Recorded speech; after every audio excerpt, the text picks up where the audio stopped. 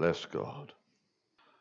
Felt as I was preparing, I know some have heard this before in some form, but I just felt to share tonight. To begin with, very briefly, I was born again when I was 38 years old. Now that wasn't last year, you understand. 38 years old, and up to that point, I had been a godless, Christ-rejecting man of sinful pursuits and habits, which I never make reference to. I was a professional man, I had a good job, but effectively I was living a double life.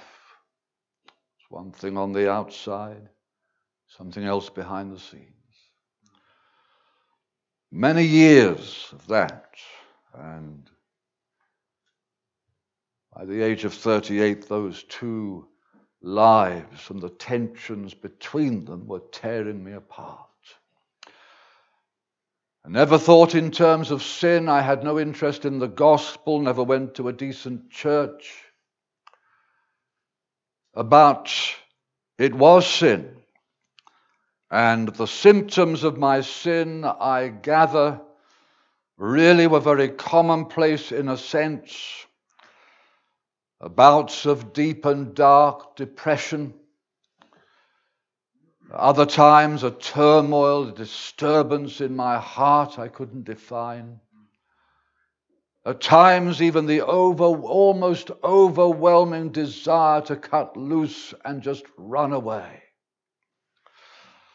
And I lived alone. I woke one February morning, it was half term, I was a teacher, woke up, facing the black wall of depression, stultifying fog of inertia. And something inside me said, I can't go on. I can't do this anymore. I can't live this way. And I see now the prevenient grace of God drawing me over many, many years. By that grace, I hoiked myself out of that bed, took the few steps to my bedroom window at the back of the house. And for the first time in my sinful, self-centered, Christ-rejecting life, I called on the name of the Lord. Never done that before, never thought to do that before. And I simply said, Lord, if you're there. That's where I was coming from, friends. Lord, if you're there. Here's a man, I have no peace, I have no rest, I can't go on. I cried out to God in heaven. To be honest, friends, repentance, I never used the word, but in a sense, repentance was not difficult in the sense that I had come to hate what I was. I despised the man I was. What sin had done in me, I was kind of finding myself abhorrent, and I called on the name of the Lord. In a blinding moment of time, the Jesus Christ which I had rejected, cursed and blasphemed, rebelled against and sinned against, became a blessed and living and powerful reality in that room. The presence of God was there. I couldn't see him. I couldn't touch him.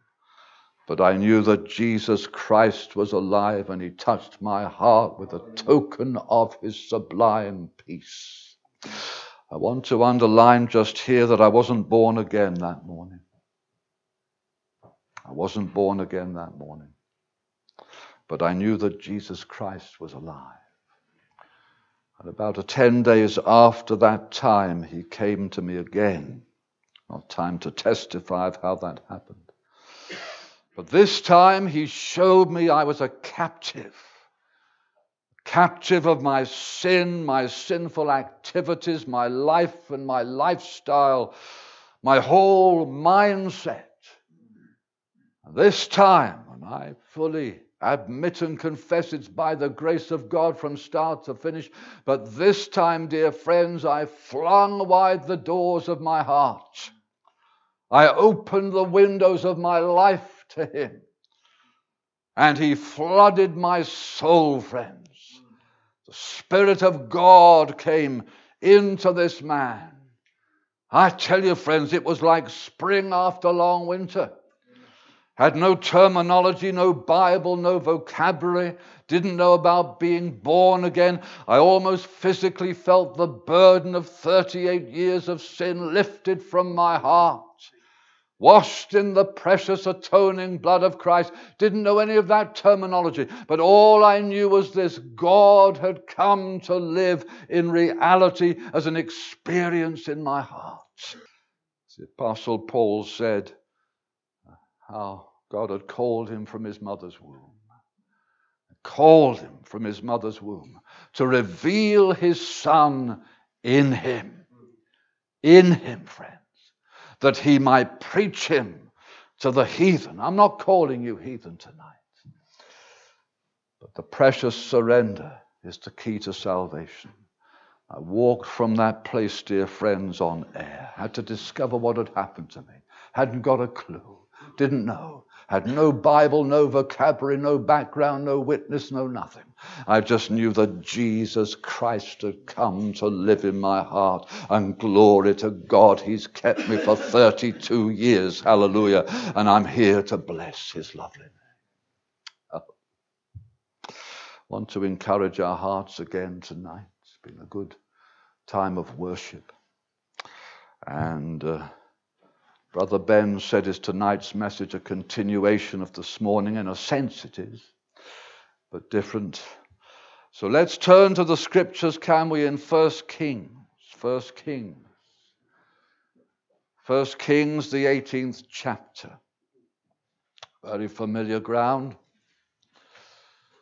We sang about fire falling. We're thinking of revival prayer meeting tomorrow. 1 Kings chapter 18. My subject actually tonight is hope in the overlap. Hope in the overlap. 1 Kings chapter 18. And let's begin in the 21st verse. The 21st verse. It says, and Elijah came unto all the people and said, how long halt ye between two opinions? If the Lord be God, follow him. But if Baal, then follow him. And the people answered him not a word. Then said Elijah unto the people, I, even I only, am a prophet of the Lord, but Baal's prophets are 450 men. Let them therefore give us 2 bullocks, and let them choose 1 bullock for themselves, and cut it in pieces, and lay it on wood, and put no fire under. And I will dress the other bullock, and lay it on wood, and put no fire under.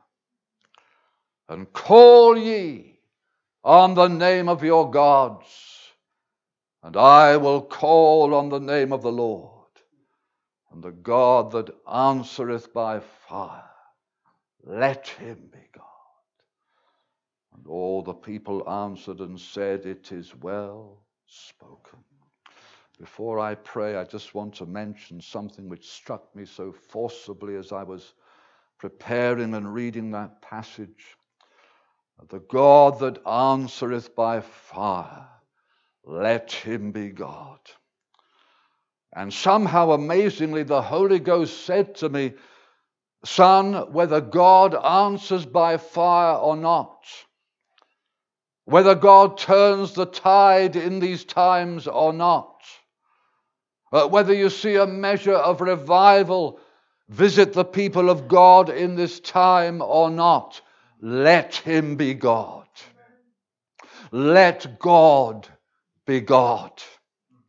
Do you know, friends, one of the fastest tracks to becoming involved in some modern form of Baal worship is to try to orchestrate and engineer things to give the impression that God is doing what we think God ought to do. But God simply said to my heart, maybe to someone's heart in this meeting, but to my heart, son, let God be God.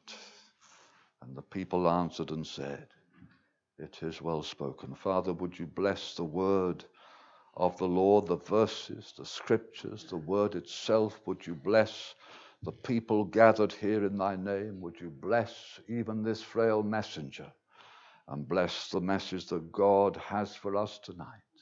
For we ask in Jesus' name. Amen. I would hazard a guess, my dear friends, that probably the vast majority gathered here tonight at some point in Christian life have sung that chorus, these are the days of Elijah.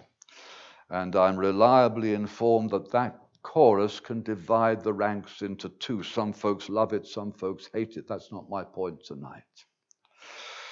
But in some senses which are very obvious, we are living in the days of Elijah.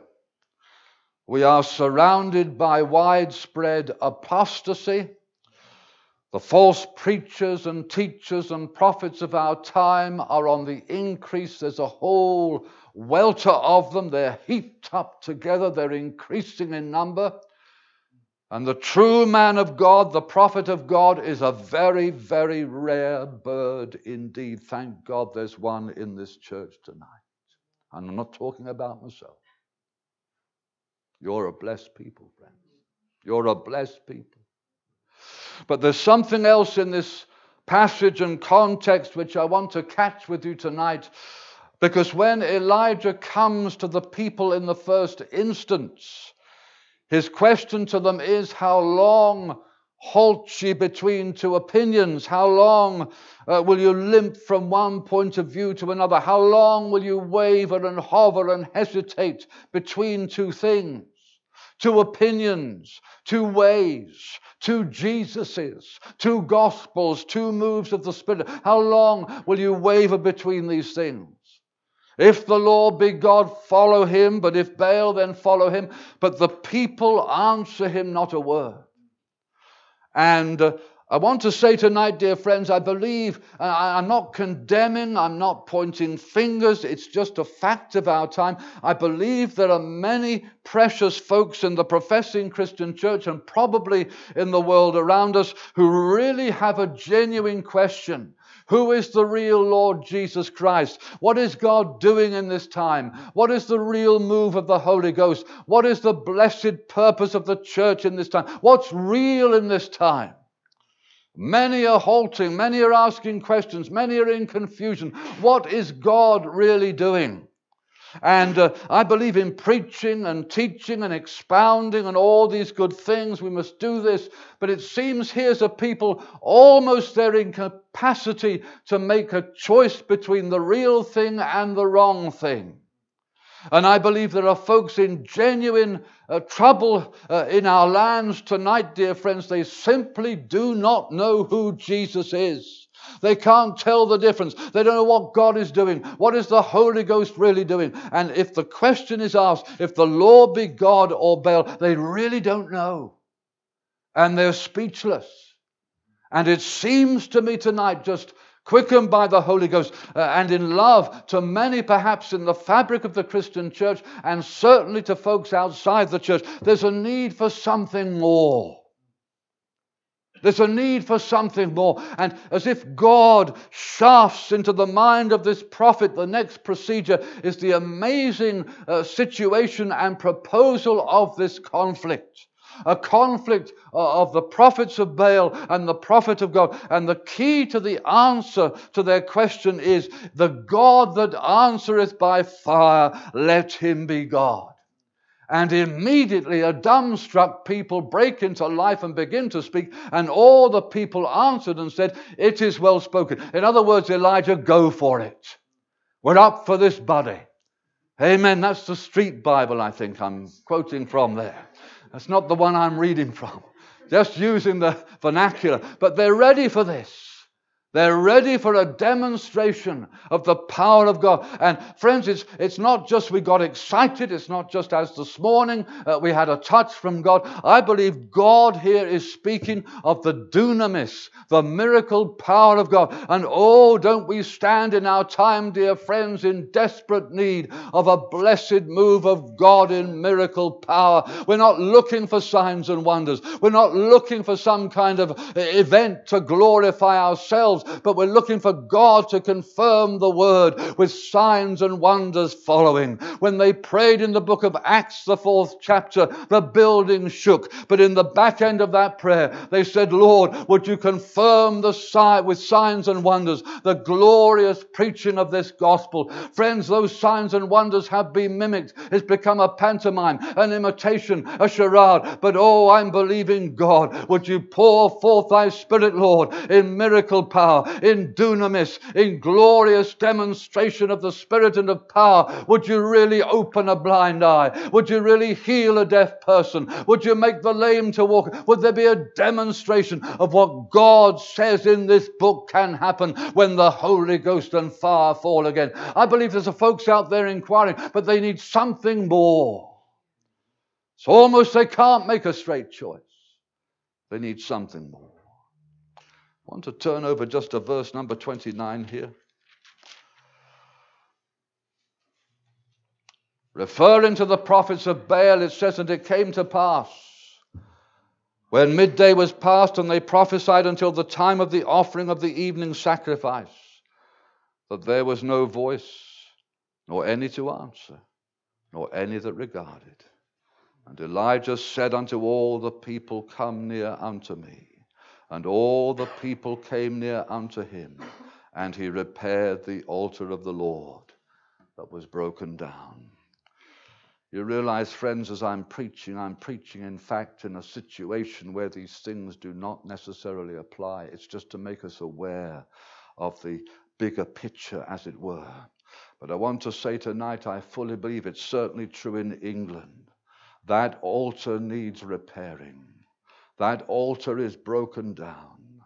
And when I say altar, I'm not referring to something made of stones. I'm referring to the cross of the Lord Jesus Christ. We have an altar, don't we, friends? We have an altar tonight. The cross of the Lord Jesus Christ and the wonderful sacrifice of the Lamb of God upon that altar. But I tell you, friends, certainly in England, I can't speak for over here so much, but certainly in England, the preaching of the cross has broken down.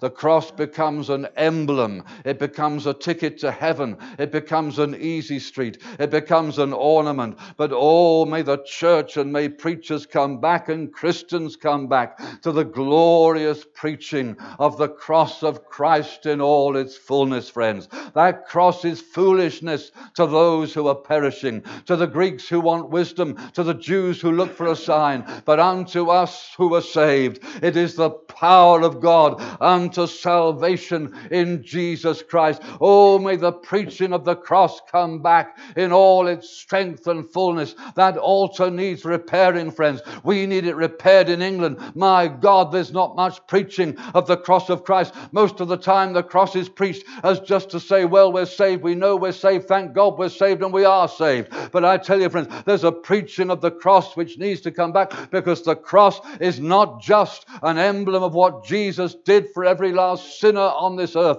That cross is given to us as Christians to pick that cross up and follow Jesus. Jesus said, if any man will come after me, let him deny himself, pick up that cross daily and follow me. I'm called to be a cross bearer, and the purpose of that cross, dear friends, is not to make me happy so much. It does make me happy in the end, but the first purpose of that cross is to kill the carnal man, such that the life of Jesus Christ can break forth in freshness and in fragrance and in glory and in power, friends. We need a preaching which kills the carnal man. That's not very pleasant. That's not very popular. That's why not many doors are open. Hallelujah. But thank God, that is the purpose of the cross as we repair the altar of God. Hallelujah.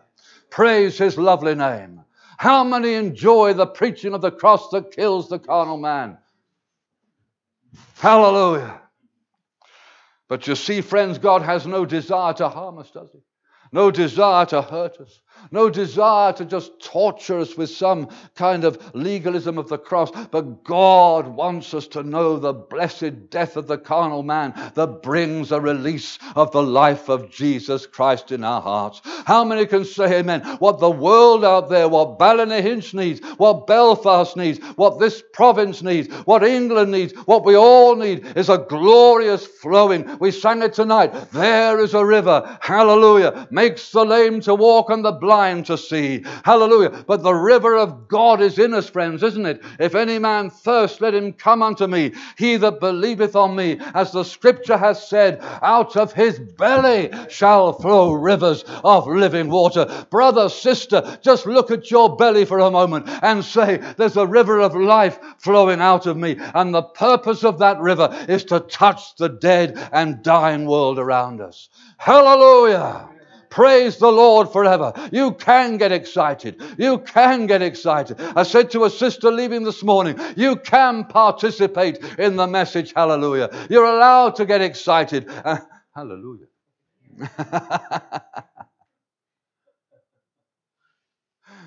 Glory to God.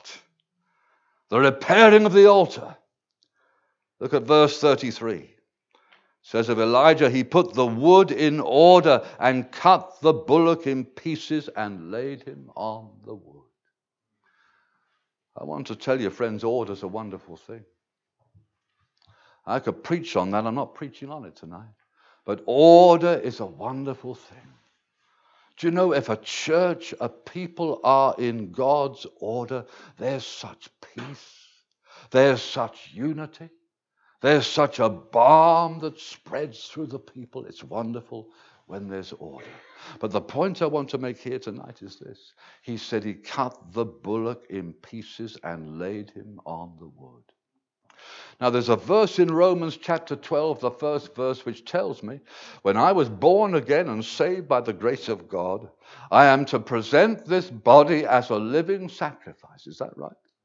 Wholly acceptable unto God, which is my reasonable service. I'm to present this body as a living sacrifice. A living sacrifice. See, when Elijah put that bullock on the wood, you couldn't have a tail hanging over here. You couldn't have a hoof hanging off the end there. You couldn't have a nose hanging off there or an ear sticking out there, friends. The point of this is the bullock had to be cut to the size of the altar. The bullock had to be cut, the sacrifice had to be cut to the size of the altar. I think fellow pastor and brother Tim said this morning, the cross of Christ is not just a Roman piece of construction of wood. The cross of Christ is something absolute in the mind of God. The Lamb of God was slain from the foundation of the world, and in that vision of God to see what was coming down the line before Adam ever set foot, a sacrifice had been made in the mind of God. And the cross of Jesus Christ, just as detailed and accurate and precise as the tabernacle or temple, had perfect dimensions in the mind of God. And God calls us to be cut as living sacrifices to the glorious dimensions of the altar. Hallelujah. I have to ask the question, where is the preaching that cuts? People don't like the preaching that cuts. Gets under our shells, doesn't it? Gets into our lives, into our minds, into our hearts. Disturbs us. But I say, Lord, bring back the preaching that cuts. Because that sacrifice has to be cut to the size of the altar. Do you know what the modern church has done, my dear friends, in many ways? Oh, keep the people in, keep the money flowing, keep the prestige and all the reputation and success. Instead of cutting the sacrifice to the size of the altar, what we do these days very often is we enlarge the dimensions of the altar to suit the sacrifice. Leave the sacrifice uncut.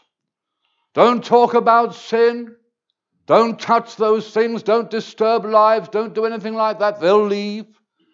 So let the sacrifice remain uncut, and let's preach a cross that just is enlarged sufficiently to suit the sacrifice. That's how you end with homosexuals in the pulpit. That's how you end up with folks living together in sin, claiming to be born again and taking communion. That's how you end up with all the rubbish that flows through the ranks of the professing church. But my dear friends, if the preaching comes back, which cuts that sacrifice, deals with our hearts, deals with our habits, deals with what we are, deals with what stems and staunches the flow of the life of God, that sacrifice has to be cut to the dimensions of the perfect altar of God. Hallelujah. I said in a message a while ago, and I enjoy the types and shadows. I do. I preach on them sometimes. But I said we might have to lay aside some of the types and shadows and maybe preach on 1 Corinthians 13 for 6 months. Love suffereth long and is kind. You could spend a long time in that list, couldn't you? I may have told you this before, but I'm getting old. I'm allowed to say these things again. Give you an example. My wife and I were traveling to a city called Bristol to preach open air with some friends there. And there's a car park there, in a multi-story car park, very clever. And there's 2 entrances, and the traffic coming from opposite directions, it's so cleverly constructed, they automatically interleave as they go in. We went in one entrance, and coming in the other entrance is a car full of young men. I don't know how they did it to this day, but somehow, almost taking our bumper off, they managed to jump the queue and get ahead of us. Then they wound the windows down, and out came the lolling, jeering faces. I was a younger man then, and I used to be a school teacher. And every fiber of this man wanted to climb out of the car, go over to their car, and give them a verbal roasting that would make them 2 millimeters high. I was bursting. I was raging inside. And I was just about to throw the catch on the door when the Holy Ghost said, "Wait a minute, son.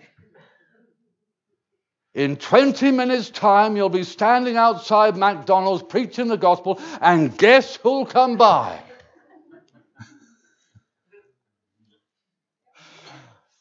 And God took me down that list, dear friends. Love suffereth long and is kind. I quoted this morning. Love envieth not. Love vaunteth not itself, is not puffed up, doth not behave itself unseemly, seeketh not her own, is not easily provoked. I said, "Lord, is that still in me?" Yes. See, God has to take the lid off, doesn't he? How many has had that experience? God has to take the lid off. And he has to say to us, "Son, that's still in you. That's still part of your carnal man that needs to come up Calvary's hill and be crucified with Christ." Dear friends, I've learned that God doesn't want to condemn us. He's not trying to make us feel small. He's just saying, "Son, that's still there, and that still needs to be dealt with, because somewhere down the line that could happen again. And if you are provoked, then disaster." That's the preaching that cuts. That's the preaching that cuts.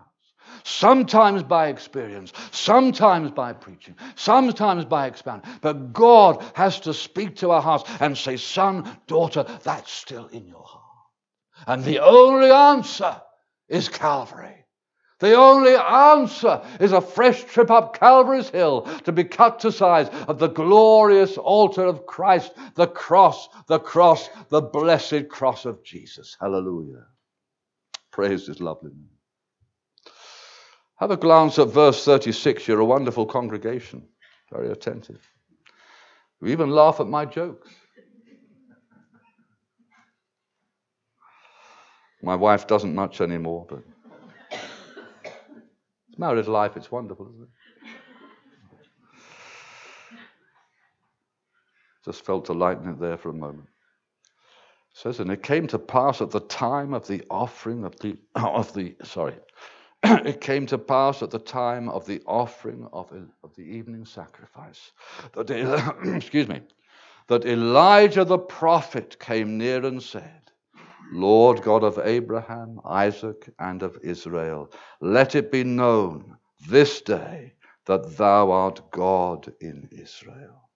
He says in verse 37, hear me, O Lord, hear me, that this people may know that thou art the Lord God, and that thou hast turned their heart back again. The point I want to just get here, friends, very quickly is this.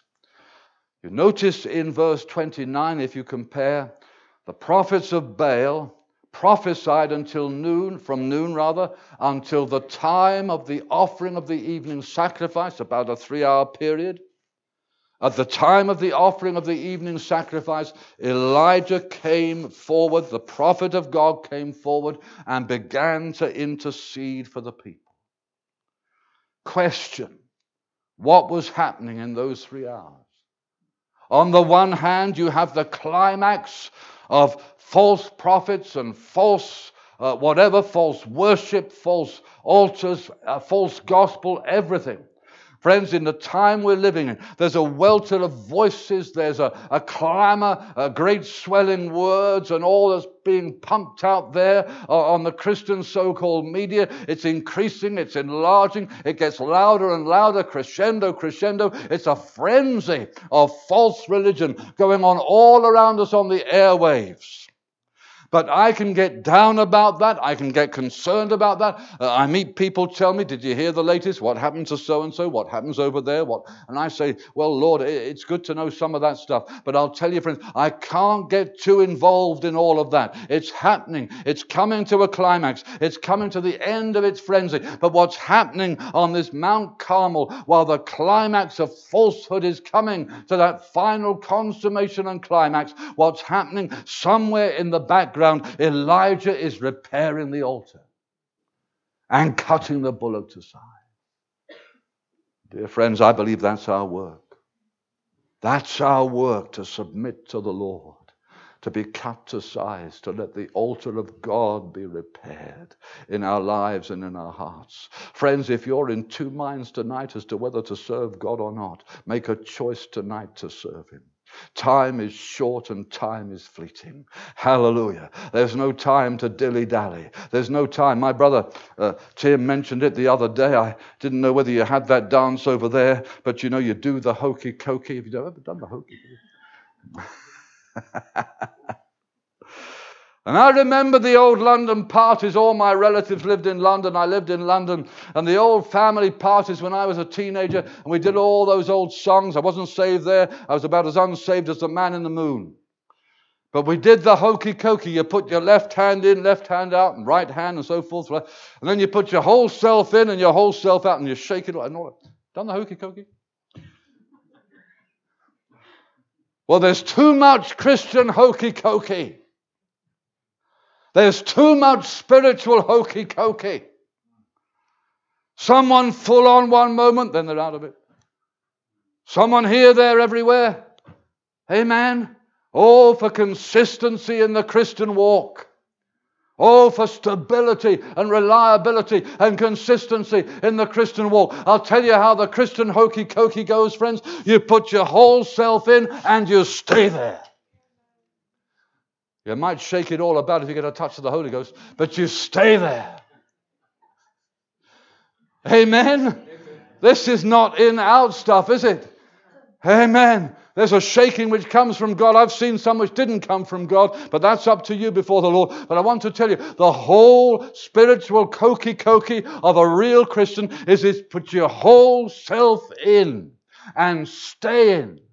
Hallelujah. Heard a friend preacher of mine, he's my mentor in Florida, Pastor Don Schutz.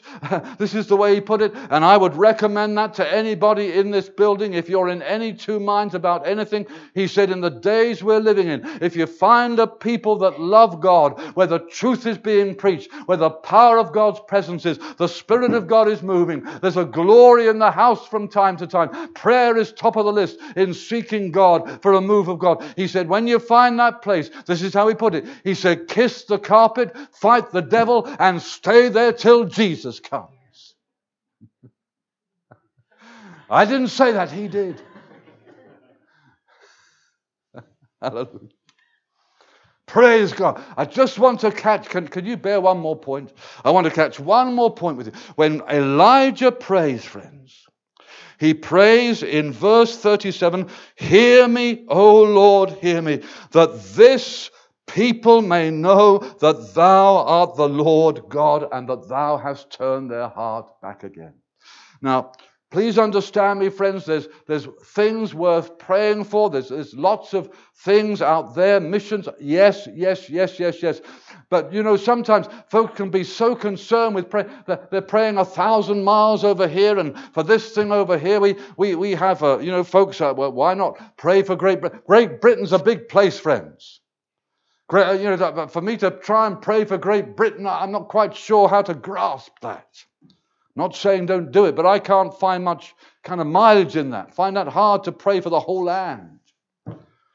But the point I want to make here is this, and I know you have a vision. You have a prayer meeting tomorrow. That's brilliant. We'll be there by the grace of God. But Elijah says, Lord, would you deal? Would you show? Would you reveal? Would you fall? Would you demonstrate? This people right here. Right, friends, our first and foremost prayer is to pray right where we live. Right where we live, Ballinahinch and the surrounding landscape, friends. Right where we live in England, Burnham-on-Sea. That's the first port of call in prayer. God, would you show this people? This people. Yeah, we pray for missions, pray for a lot of things out there. But oh God, first and foremost, would you demonstrate your power right where we live? Would you fall by the Holy Ghost in this town, on this people, on our neighbors, in our communities? Would you demonstrate the reality of God right where we live? Hallelujah. Glory to God in the highest. Hope in the overlap, friends. Prepare the altar. Prepare yourself to be cut to size to the altar. Meanwhile, keep praying for the area and the towns and the people that we live amongst. How God wants to bless this church, dear friends. I'm encouraged here tonight. It's a short message. But I tell you, friends, God wants to encourage our hearts. Do you believe God's the same yesterday, today, and forever? I do. Hallelujah. You'll notice God doesn't say yesterday, today, and tomorrow. There's no tomorrow, friends. The next thing's forever. I've just got today. If tomorrow comes, it becomes today again. I have no tomorrow. I must serve him today. I say again, I just feel in my spirit.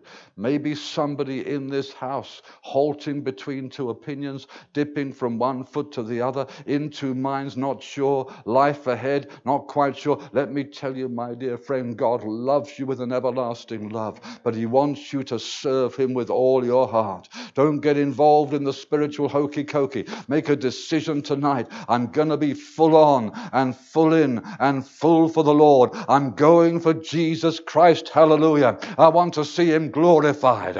I want to see him glorified. I want my little life, my little two pennyworth that I can give him to bring glory to the God of heaven, friends. Hallelujah. That's what God wants. You can get excited. You can get on fire for God. Yes, you can. And it's worth it all, friends, because there's a heavenly home beyond this grave. I'm getting on in years. You've done your arithmetic, 38 saved and 32 years saved. 38 years lost, rather, and 32. I'm just about catching up on myself. But I want to make every single day count for Jesus.